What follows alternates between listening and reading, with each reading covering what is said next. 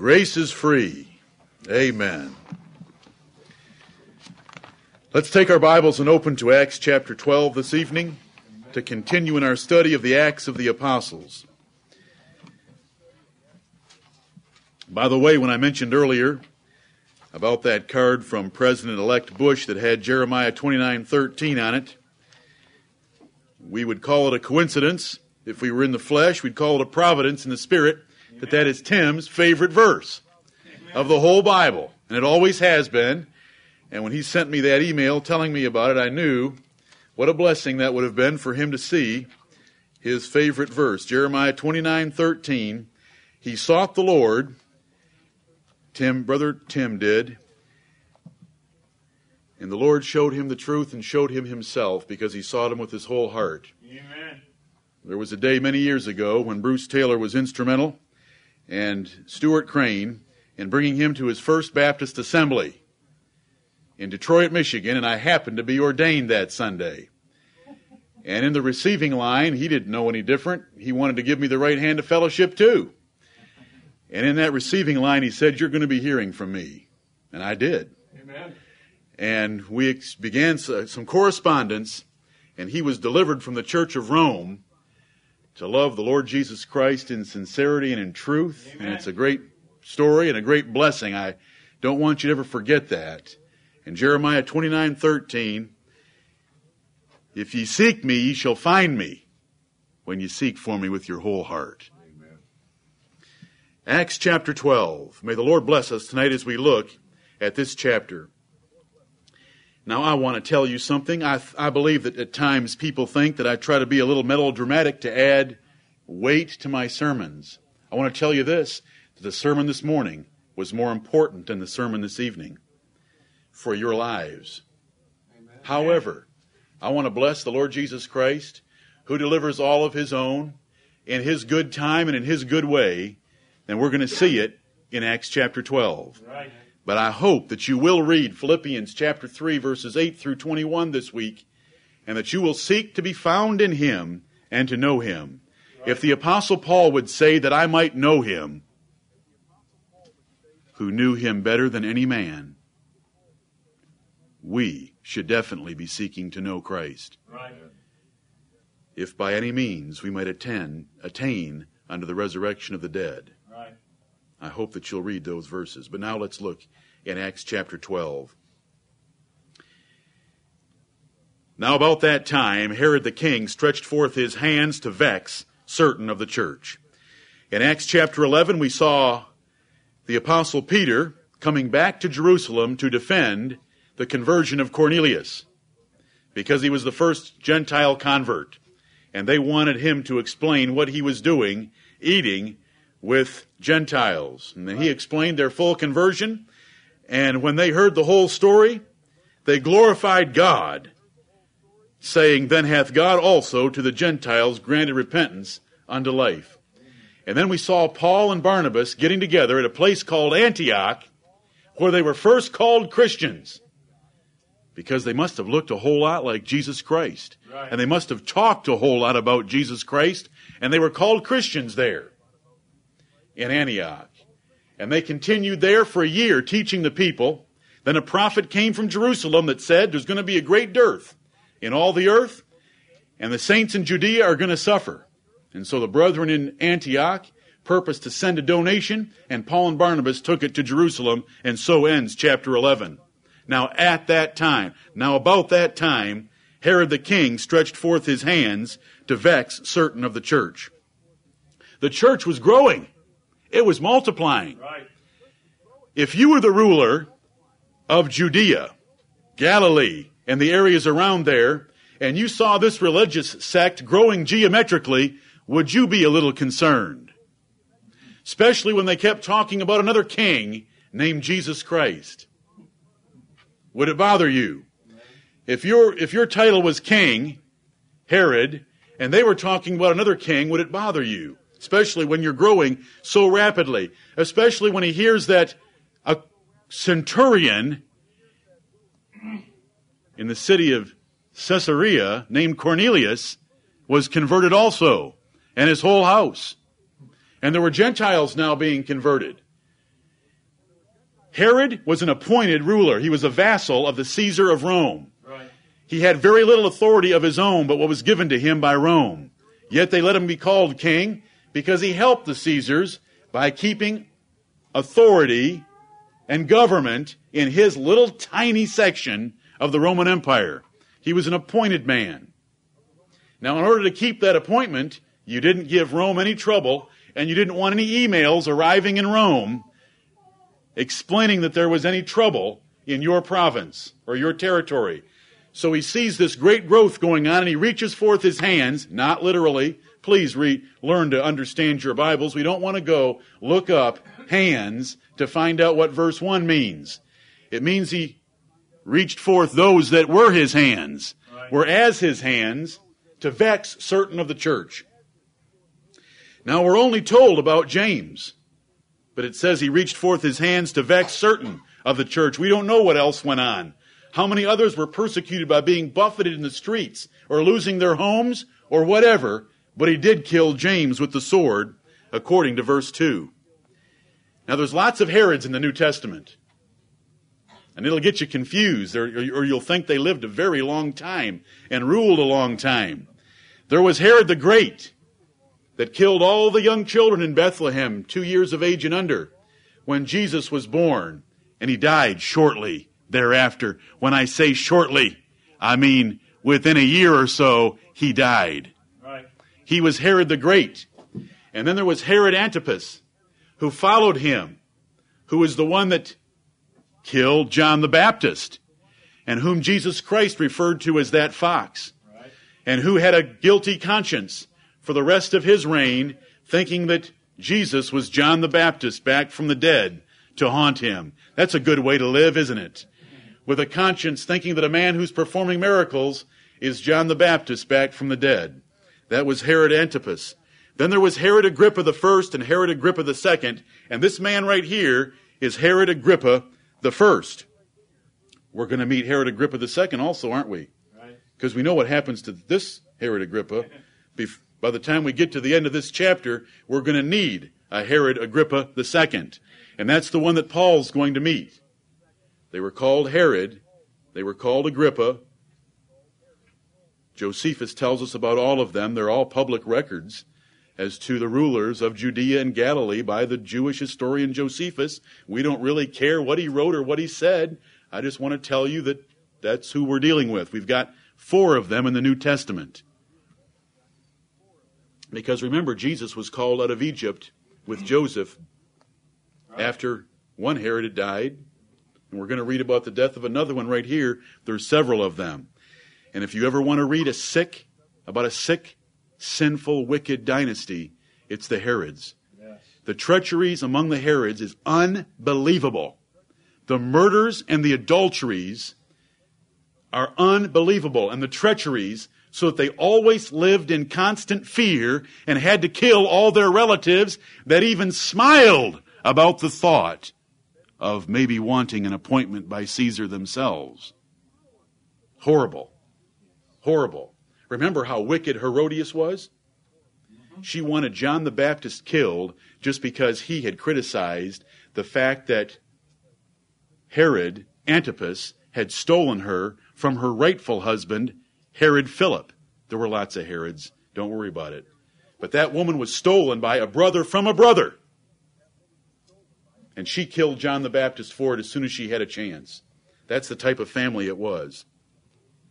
Now about that time, Herod the king stretched forth his hands to vex certain of the church, and he killed James, the brother of John, with the sword. James and John were the sons of Zebedee, fishermen, some of the early disciples that were called by the Lord Jesus Christ. Do you know what? One time, James and John approached the Lord Jesus Christ and said, "Can we have a petition of thee?"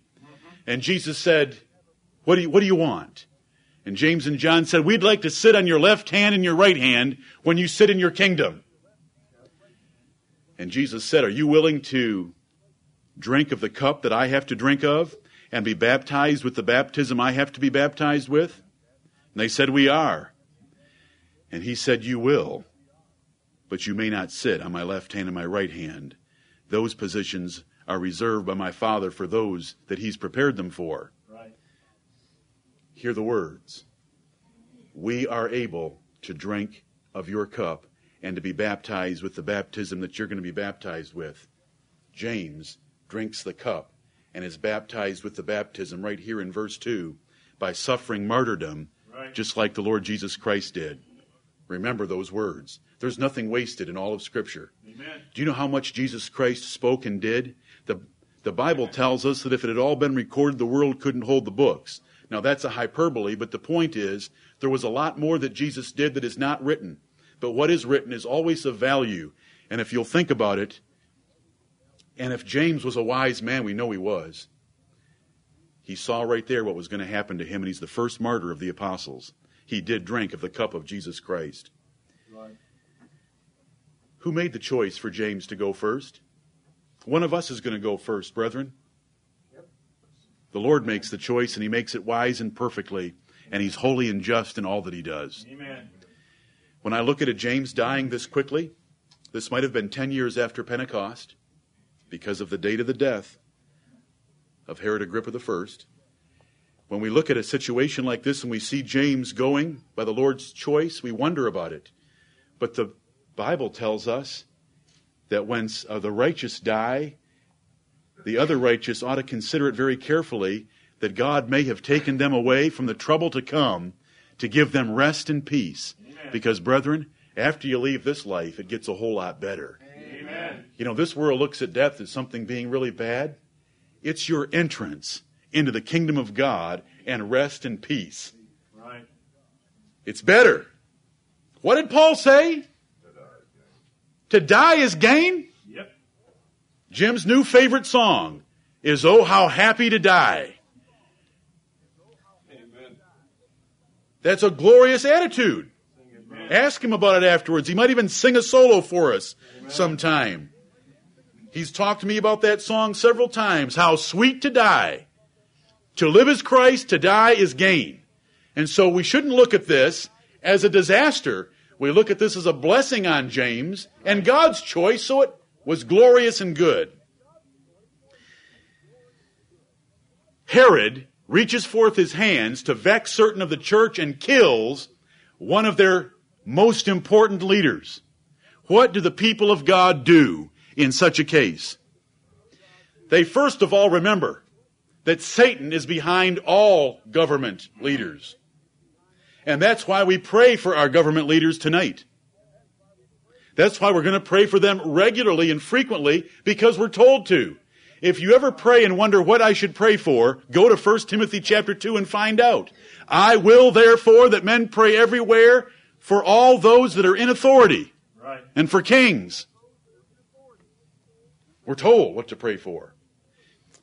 But holding your finger always in Acts chapter 12, look at Daniel chapter 10. I want to remind you something, that we're involved in a battle that is far greater than anything that you can ever see with your physical eye. Look at the book of Daniel, chapter 10. Daniel chapter 10. An angel comes to Daniel after he's been praying. He's been fasting and praying, and an angel comes to give him an answer. But look what the angel says in verse 13. Well, verse 12 is the angel coming to Daniel saying, "Fear not, Daniel." Daniel 10:12. "For from the first day that thou didst set thine heart to understand, and to chasten thyself before thy God, thy words were heard, and I am come for thy words.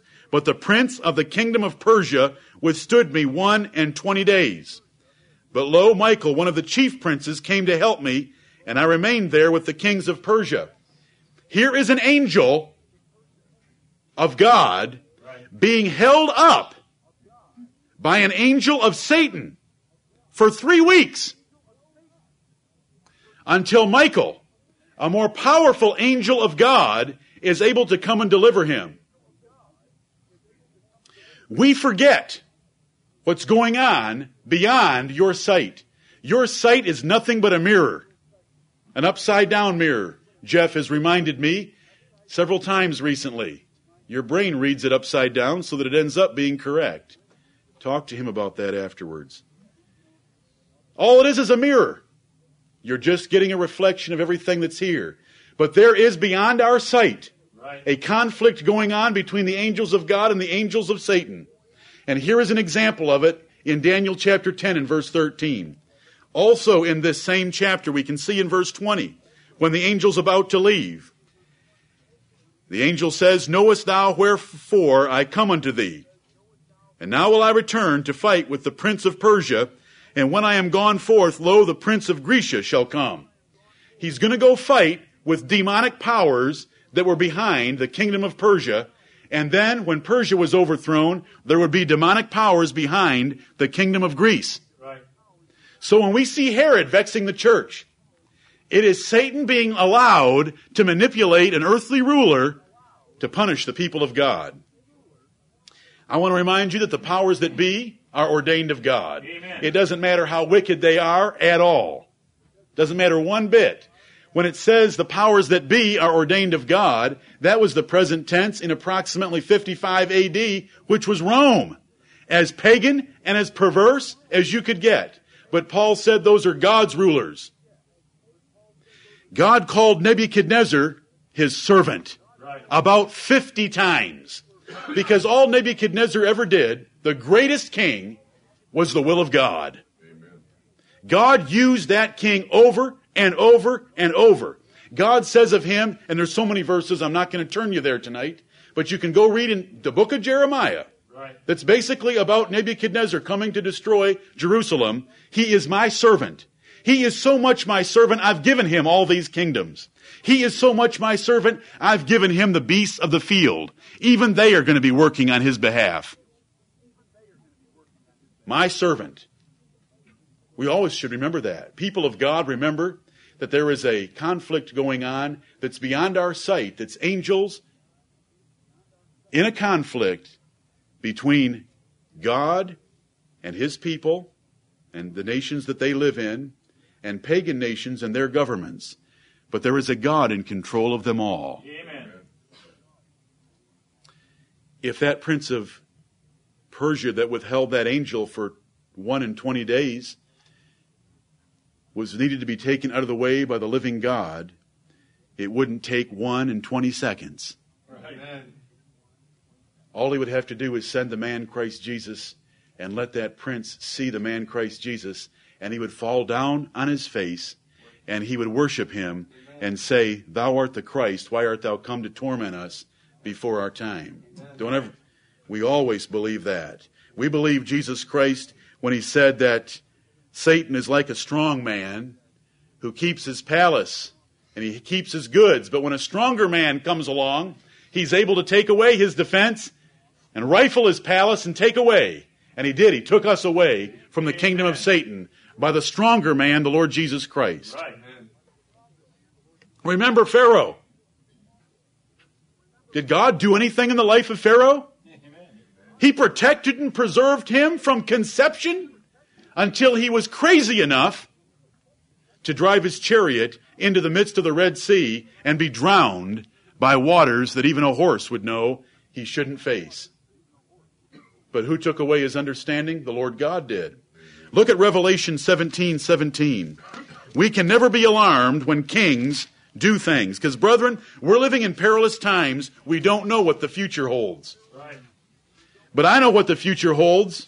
Do you? Amen. God wins. Amen. Somebody find that bumper sticker for me. I know the future. God wins. I love that bumper sticker. And if we believe that, it gives us so much peace. Right. You can read the newspaper if you want to waste your time reading the newspaper, but you can read the newspaper and go to bed and sleep. Because the Lord's in charge and he's going to win. Amen. And nothing's going to happen outside of his control and direction. And as long as we're doing what we are called to do, and we're not called to do anything politically, except pray. Right. That's the New Testament. Revelation 17:17. Let's read about God's control of kings. These are the 10 nations of Europe, and why a king would give his authority to the Pope of Rome. 4. Why would they do it? Here's why. Verse 17. God hath put in their hearts to fulfill his will and to agree and give their kingdom unto the beast until the words of God shall be fulfilled. And what are the words of God? 1,260 years should be fulfilled. The kingdoms of Europe gave their kingdoms to the beast, which is the Pope of Rome, for 1,260 years until the words of God be fulfilled. Now, why would a king give away his kingdom? Because God put it in his heart to give away his kingdom. Why would a king named Cyrus the Persian say, I want Jerusalem rebuilt, and I want that temple rebuilt, and now that I think about it, I even want to pay for it. Now, all you Jews that would like to go back and live in Jerusalem, go ahead and go. And I'll raise tribute from across the river to pay for it. Why would a king ever do that? Because there's a God in heaven. Amen. Remember Ecclesiastes chapter 5 and verse 8. When thou seest the violent perverting of justice and judgment in a province, marvel not at the matter. For he that is higher than the highest seeth it, and there be higher than they. Amen. Higher than the highest. That's our verse, Ecclesiastes chapter 5 and verse 8. We see a Herod vexing the church, killing James, and we have our trust in God because God directs the hearts of kings as the rivers of water. Right. It was God's time for James to drink his cup. It doesn't matter if James drank it at the age of 40 and his brother John drank it at the age of 90, as many think. God's choice. Right. God's choice. Herod only reached forth his hands to do what the great God allowed him to do according to his timetable. Right. I hope that when we read the newspaper, we can always read it with inside information.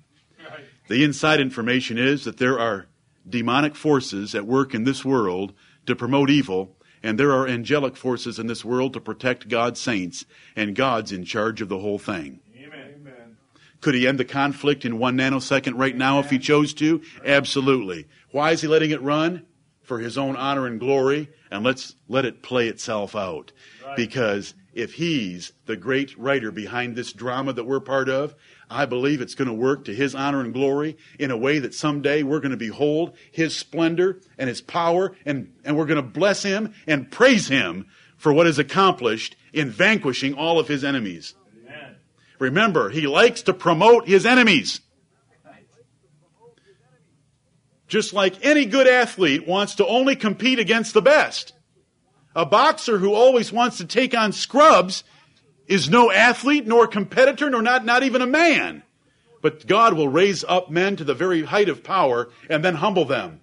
Who was the greatest king that ever lived? The most absolute power that was ever possessed by one man. Nebuchadnezzar.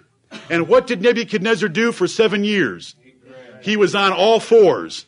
Why? Until he lifted up his eyes to heaven and blessed and honored God that exalts men and puts men down and is able to raise over kingdoms the basest of men, and those that walk in pride he is able to abase. Amen.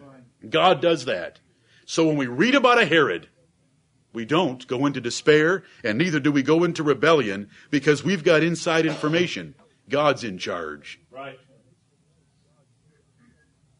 I hope that you'll always remember that, brethren. We live in perilous times. We live in the last days. Things could get very ugly in this country.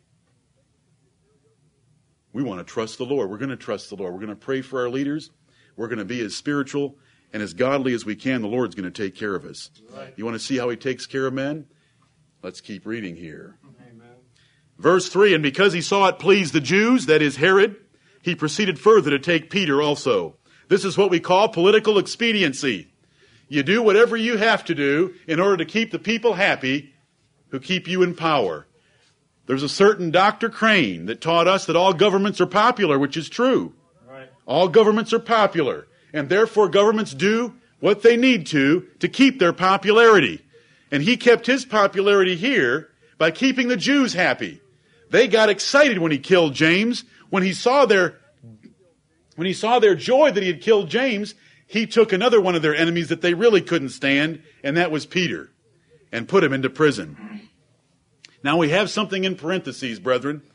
We have something in parentheses. Why is it there? If it's in parentheses, do we really need it? Or will it help you in this passage? Then were the days of unleavened bread. What are the days of unleavened bread? The Passover feast.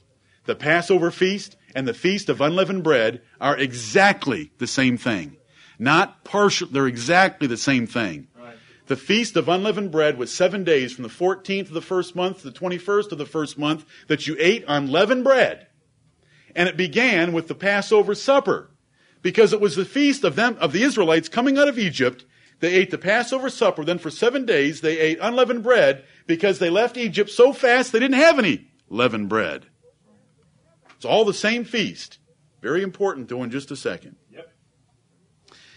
And when he had apprehended him, verse 4, he put him in prison and delivered him to 4 quaternions of soldiers to keep him, intending after Easter to bring him forth to the people.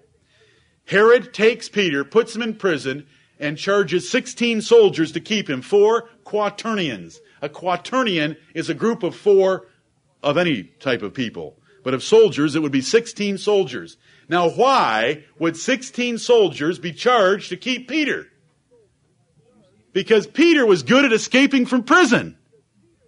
He already had a reputation. Remember? Yep. Haven't we studied the book of Acts? Amen. Wait till you read about the pains that were taken to keep Peter.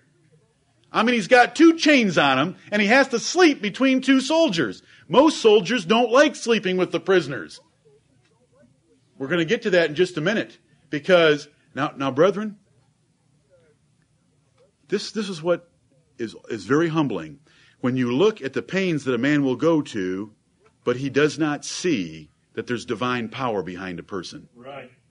Remember how we've noticed that all the way through? The Jews were so blinded that no matter what Stephen said, no matter what miracles Peter did, no matter that Stephen's face was glowing and shining like an angel's, no matter that he prayed for his persecutors as he was being stoned to death, no matter that he saw Jesus Christ at the right hand of God, they kept on stoning. That's a blind and hardened heart. Right. And brethren, he can blind and harden our hearts if we see truth and turn from it. Right. Or if we make light of his invitation to his marriage, right, the gospel. If we make light of it like we read this morning in Matthew chapter 22. Now in verse 4 we've got that word Easter. Oh, and people get all nervous and excited about that word Easter. Oh, intending after Easter to bring him forth to the people. I guess they must think that Herod, trying to kill a Christian named Peter, was going to wait for all the Christians to finish with their Easter egg hunt before he killed Peter? No. There's nothing like that in here. Easter is an English word that for its secondary meaning, right after that pagan holiday of a spring sexual rites, it means the Passover of the Jews. Right. Because the two were just connected because the Passover is held in the spring also. And so the English word Easter means Passover. Right. And you were told that in parentheses so that you wouldn't be rattled when you got to verse 4. There it is. I'm serious. That's why it's right there for you to know, because if all you had to do was know a little bit of English to know that it's referring to the Passover. They weren't having Easter egg hunts.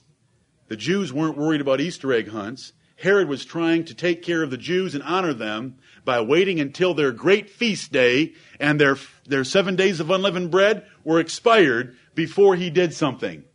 Do you remember the care the Pharisees went through? They said, let's not crucify Jesus Christ on the feast day, right, lest the people get all alarmed and upset. Well, here Herod is honoring that because the Passover was so important to the Jewish mind. It's the Feast of Unleavened Bread. It's the Passover. Herod is simply trying to honor the Jews whom he's trying to please so desperately by wanting to kill Peter. It's in parentheses for discriminating Bible readers to see and know the truth before they even get to that 4th verse. Amen. Listen, brethren, this Easter, make it whatever you want to be. I've just told you what it is. But make it whatever you want it to be. It was only being observed by the enemies of the Christians. Right. Amen. Because it was a day that was being honored by Herod. which was a day that was being held by the enemies of the Christians. He was not trying to help Christians, he was trying to kill them. This is not a verse that supports Easter at all, and it's bizarre that anyone would even think of that. It's simply God gave us a verse in the Bible with the word Easter in it to see if there are people who don't want to follow him that will trip over this verse. Amen. And there are plenty that do. Right. Neither Luke nor the Holy Ghost was endorsing in any way the spring sexual rite of Eostra, the worship of Astarte, a Babylonian, Assyrian goddess. Peter's in prison, 16 soldiers keeping him. What does the church do? Pray. What do they do? Take up arms? Write petitions? What does the church do? Pray. They pray. Why are we studying Acts? Why did I choose Acts? I chose Acts because we want to be like the apostles by looking at their Acts, the Acts of the apostles, and pattern ourselves after them. Right. They prayed without ceasing. Peter, therefore, was kept in prison according to verse 5, but prayer was made without ceasing of the church unto God for him. Brethren, this was an unrighteous act. It was an unrighteous act to kill James. It was an unrighteous act to take Peter and apprehend him without just cause. Right. Couldn't that easily be argued? But they didn't argue that. Unless there were means that were given to them to argue. The Apostle Paul would appeal to government authority whenever he needed to that would benefit him. Whenever we can benefit from our government, we are going to go to the tits of government and draw from those great big breasts. Do you know what the Bible tells us about Gentile kings and queens? They are our nursing fathers and our nursing mothers. And when Paul was on trial, and he was not getting a fair trial, and he was presenting his case clearly, and he was going to be turned over to the Jews and killed, he says, I appeal to Caesar. He invoked the ultimate authority in the Roman Empire, and that was that pagan sitting on a throne in Rome. But I want to tell you something about that pagan sitting on the throne in Rome. He was God's man of the hour. Right. He was the ruler of the Roman Empire, and Paul appealed to him to protect his own life.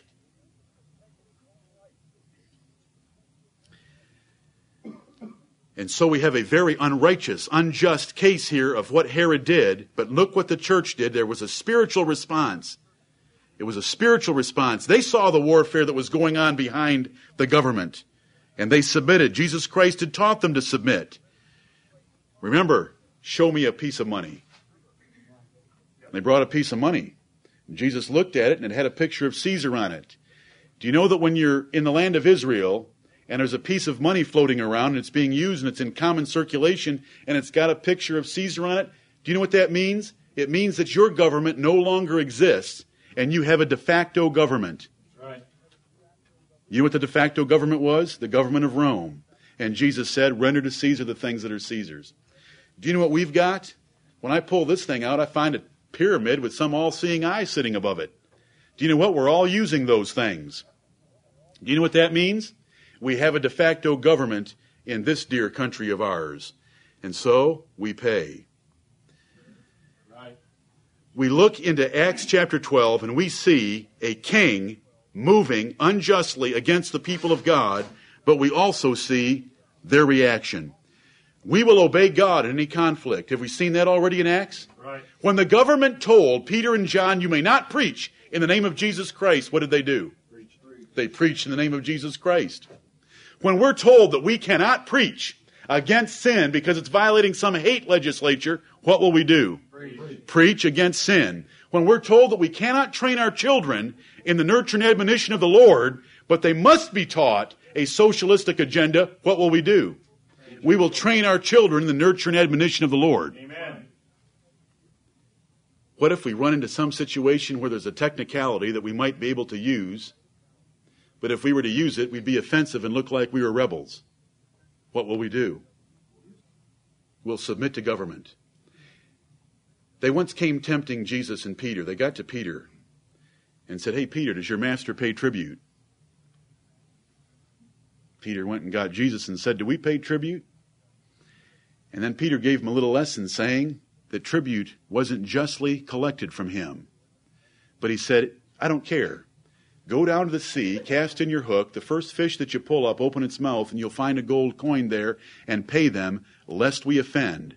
Because the last thing we want to go down for in our cause, because our cause is Jesus Christ, period. The last thing we want to go down for is being a rebel.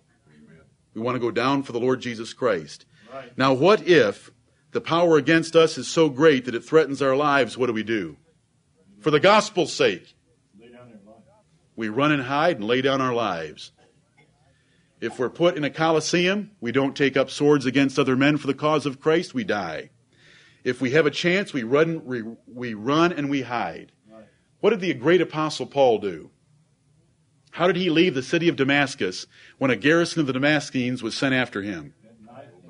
At night in a basket over the wall let down by cords. That is what we've learned in the book of Acts, and that's what we want to do. Christ is our King, brethren. He's the blessed and only potentate. Right. We put our trust in Him. Now, they didn't pray vaguely. They didn't pray merely. They prayed without ceasing unto God for Peter. Right. Very specifically, these people came together, and we're going to find them praying in the middle of the night in a house, praying to God for Peter. The effectual fervent prayer of a righteous man availeth much. Amen. When we prayed tonight, I hope that you believe that. Do you know why, and I believe this, I don't know if you believe it, but it doesn't matter. God believes it, and so do I. I believe this. Why has our country had unmitigated prosperity for the last 19 years, since 1982? Because this congregation has prayed for it. We have prayed specifically for God to bless and prosper this country so that His people living in the midst of it could have a peaceful and prosperous life. Because that is what the people of God prayed for in the nation of Babylon, as Newell mentioned in his prayer tonight. We prayed for it, and God has granted it abundantly. 19 years. Now, if it's about to come to an end, and it may, we'll still thank God for the 19 years. Amen. And bless His name for hearing our prayer and pouring out His blessings on a nation that does not deserve it. Right. I remember when there was wars in our streets in the 60s. Others of you that can remember that. Look, we're living 40 years later. It's amazing. We thought then that this country was coming to an end. Yep. The Lord's been very merciful, brethren. We should be very thankful to Him. He is in charge. Right. Let's get on to Peter here. He's sleeping between two soldiers. Now, brethren, how long did the Lord take to rescue Peter? Did He rescue him immediately? Verse 6, and when Herod would have brought him forth, the same night Peter was sleeping between two soldiers bound with two chains, and the keepers before the door kept the prison. When did the Lord answer that prayer? At the midnight hour. Literally and figuratively. The church has been praying to God for Peter, but he's been in there for a number of days. We don't know how long, but the same night that he was going to be killed the next day, finally, the Lord delivers him. That gives us a little lesson right there to be patient and wait on the Lord. Amen. Wait on the Lord. I say wait on the Lord. We do not know His timing, and He wants us to trust in Him by taking us right to the very end. Right. When the Lord makes it finally clear that His will is something else, then you can cease praying. The great example that we know from the Bible is David praying for his son. The first son that came by Bathsheba. God said, I have forgiven you, but I'm going to kill the child. And David fell down and began beseeching God on his face on the ground for that child for 7 days and 7 nights. He did not eat, but he prayed. Then the child died. He could tell by the activity of the servants that the child was dead. He got up, washed his hands, and said, let's eat. And they couldn't believe it. And he said, well, obviously God has revealed His will in this matter, but until that child was dead, I was going to beg Him for mercy. Right. That is a praying man. And that's the character of a man after God's own heart, whose heart was right because he had repented. The Lord immediately blessed him with another child, and that child's name was Solomon. And it meant the Lord loved him. Amen. That's how we ought to pray. And this church was praying right that night, even though they knew the next morning Peter was supposed to die. That's why they had a little difficulty when he finally made it to the door. But we'll see that in just a second. let's come to verse 7. Brethren, we've got 16 soldiers. We've got two sleeping he's sleeping in between them with two chains, probably attached to him and attached to them, so that he couldn't move. And behold, the angel of the Lord came upon him. I wonder what that means. Came upon him. Was he standing right there on top of him or over him? Came upon him, and a light shined in the prison. He turned the lights on. Brethren, when an angel turned the lights on, it's bright. Go read the account of angels in the Bible. Men fall at their feet as dead. He turned the lights on. What'd the soldiers do? Get up and pull the alarm switch? Sound asleep. What happened to these things? You know, that little eyelid we have doesn't block out bright light. God closed their eyes. Right. And he smote Peter on the side. I'll take a smiting if I'm in prison and an angel wants to get me out. He can kick me anywhere he wants. Just get me out of here. But he smote Peter on the side and raised him up, saying, Arise up quickly. And his chains fell off from his hands. What sound do chains make on stone? Loud. Did the soldiers hear and go pull the alarm? Nope. God closed these things up. They're peacefully sleeping about their next promotion and dreaming of what Herod's going to do for them. And chains are clanging around on the floor. A bright light's on. There's movement. Peter is getting up. And they sleep on. Now, what petition could we ever put together? By taking up arms, what could we ever do? By fighting, what could we ever accomplish, like the Lord can accomplish from a prayer meeting? Right. Brethren, we can't shut their eyes, nor can we shut their ears. Yes, you can talk about killing one of them, killing 5 of them, but then the problem is that 20 million more come, and you're unable to handle them. The Lord takes care of it, and he takes care of it so gloriously. Amen. Peter, get up. The lights are on, the chains fall off. And the angel said to him in verse 8, Gird thyself and bind on thy sandals. We need to travel. So get ready for traveling. And so he did. And he saith unto him, Cast thy garment about thee and follow me. And he went out and followed him, and wist not that it was true which was done by the angel, but thought he saw a vision. Even Peter didn't fully grasp yet what was going on. Chains are falling off. The lights have come on. He's told to get dressed and get moving. He follows the angel. Doors are opening. He's being led out, but he thinks he's just having a vision. It's too good to be true. When they were past the first and the second ward, you know how prisons are designed. They're not going to give you just one door to go through. There's going to be several that you've got to go through. They go through the first and the second ward. They come unto the iron gate that leadeth unto the city. I would assume that it was pretty substantial to hold crowds back from trying to lynch or rescue prisoners there, especially in an occupied country. Wouldn't you think that it would be pretty substantial? Right. Which opened to them of his own accord. I like that. The Lord made it kind of personal there by calling it his own accord.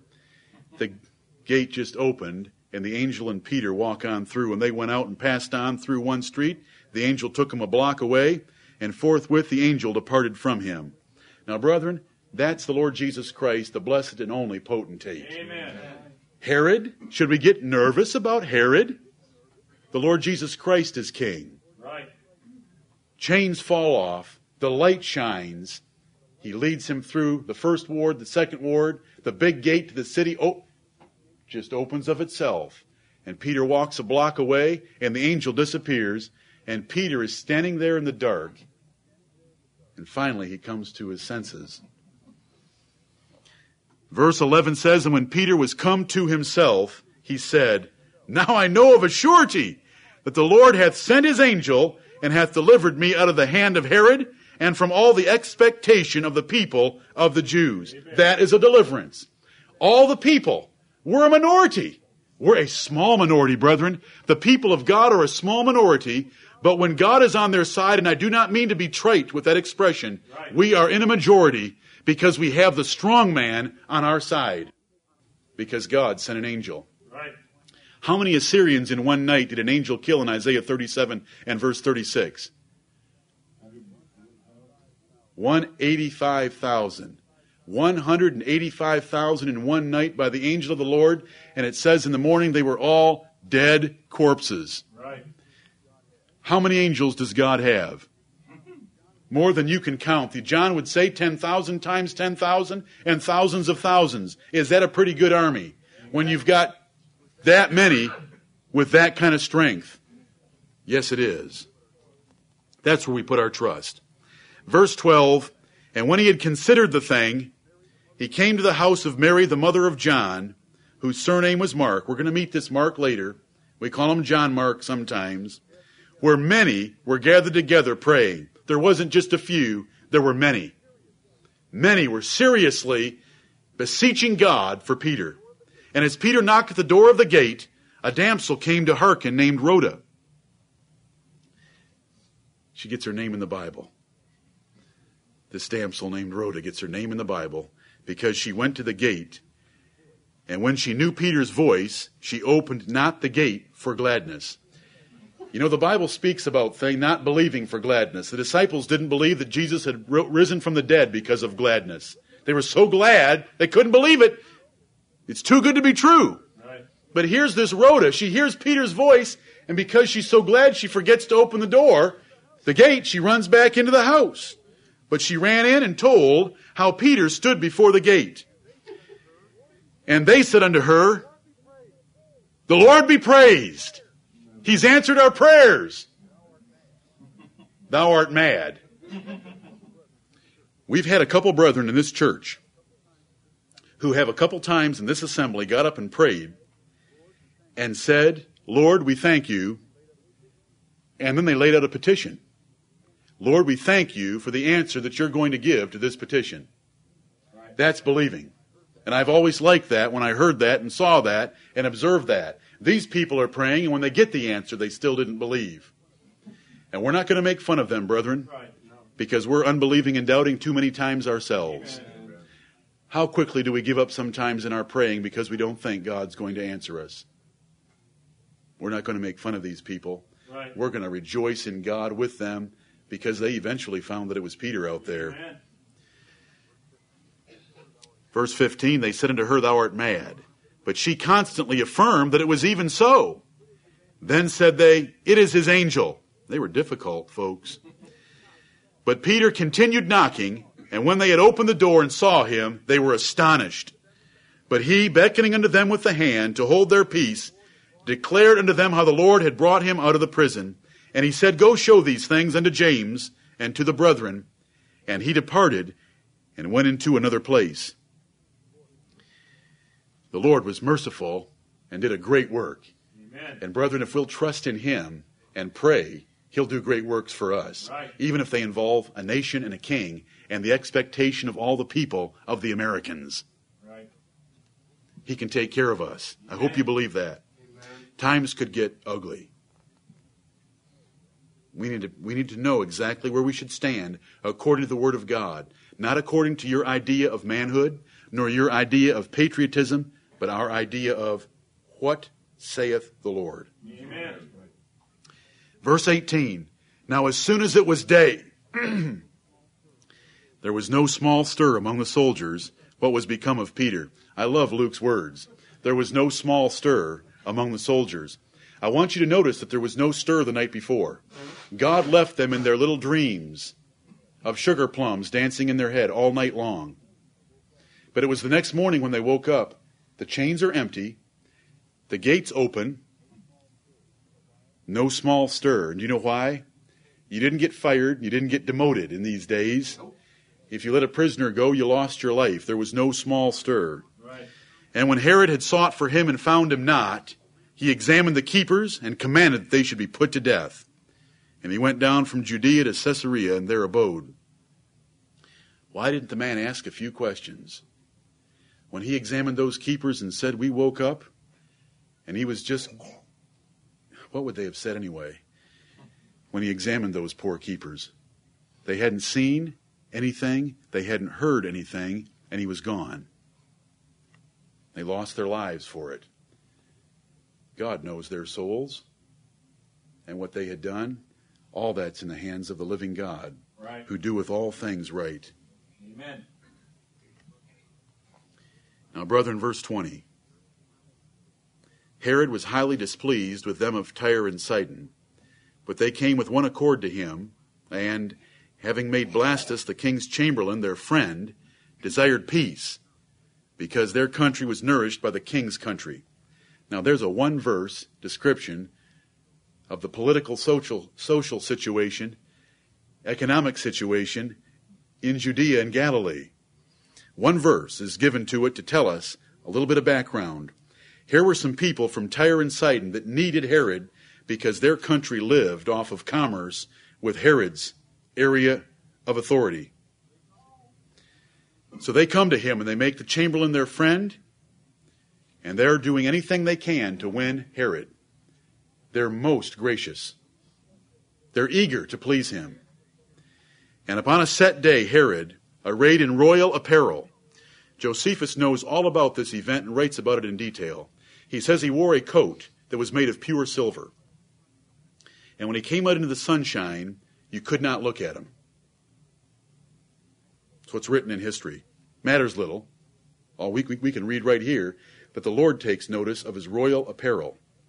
Upon a set day, Herod, arrayed in royal apparel, sat upon his throne and made an oration unto them. He gives a speech. And the people gave a shout, saying, "It is the voice of a God, and not of a man."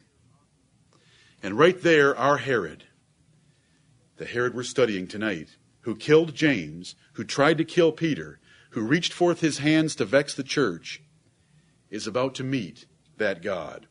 He is given one of those choices in life, brethren, that we're given often. I'm going to apply this in just a second. He was given a choice. He had men ascribing to him deity. He had men saying that he wasn't a normal man. He was a God. He should have got down on his knees and begged them to change their statement. Right. Do we know that that's what he should have done? Amen. What did Peter do when Cornelius fell down and tried to worship him? Right. Stand up. I'm a man just like you. What about in another city? We're going to read about it later, where the priests of Jupiter and Mercury come out and try to give sacrifice to Paul and Barnabas. And they run in among the people and stop them from worshiping them like gods. Right. But this man doesn't do it. This man receives those words. And brethren, I hope when something good happens in our lives by the grace of God, because every good gift and every perfect gift cometh down from above, from the Father of lights. When anything good happens to us, give God the glory. Amen. He was in the valley of decision, and he made the wrong decision. He accepted their praise. And verse 23 says, "And immediately the angel of the Lord smote him, because he gave not God the glory, and he was eaten of worms, and gave up the ghost." Immediately, that man became very ill with worms. And eventually he gave up the ghost. We do not know the timing. The verse does not explain the timing to us. It just tells us that immediately he was struck, he was eaten of worms, and he gave up the ghost. The historical record is he laid in pain for 5 days. But he got it right then. Right. Now, I've always believed, I don't really care what Josephus says. I'm going to tell you what I like about this verse and what I personally believe. They all got to see him eaten of worms right there in front of their very eyesight. Right. But it doesn't tell us that. It just tells us that he was struck immediately by the Lord because he didn't give God the glory, and he was eaten of worms and gave up the ghost. It doesn't tell us how long those worms took to eat him. But he was eaten of worms. Now, how about that for a man who's a king, who thinks he's a god, and who's wearing royal apparel of pure silver? Because there's a blessed and only potentate who is higher than the highest. Amen. Give God the glory, brethren. We all have opportunities like this in our lives to give God the glory for every good thing. The chapter goes on and concludes by saying, "But the word of God grew and multiplied." Herod reached forth his hands to vex certain of the church. He was going to stunt the growth of this church of Jesus Christ. Did he? No way. They prayed to God for him, and it kept right on growing and multiplying. Right. And I want you to remember that God knows the difference between addition and multiplication. Right. Amen. And he says that the church kept on multiplying. And Barnabas and Saul returned from Jerusalem. Remember, they were there giving a gift of money to the poor saints in Judea because of the promised dearth that was coming in all the earth that Agabus the prophet had warned them about. They returned from Jerusalem to Antioch when they had fulfilled their ministry, that is, taking the gift, and took with them John, whose surname was Mark, who was the nephew of Barnabas, because Mary, where the prayer meeting was held, was the sister of Barnabas. We're going to learn that. Colossians chapter 4 and verse 10 tells us that. Barnabas had a sister named Mary. That's where the prayer meeting was taking place in Acts 12. She had a son named John Mark, Barnabas' nephew. That's important. You're going to see a conflict arise because of Barnabas' preference for John Mark later. Brethren, what can we learn from this chapter tonight? Nothing hinders the Word of God when He sends it forth with power and purpose for it to be multiplied. It doesn't matter if a king raises up his hands to vex certain of the church. God wins. Right. I hope you can put your trust in Him completely. We live in perilous times. We've had a blessed time of prosperity and peace in our country. We don't know what's coming. We're going to continue to pray for peace. But if trouble comes, and whenever you see the violent perverting of justice and judgment in a province, there is that is higher than the highest. Amen. And His name is Jesus Christ of Nazareth. Right. And we can put our trust in Him. Amen.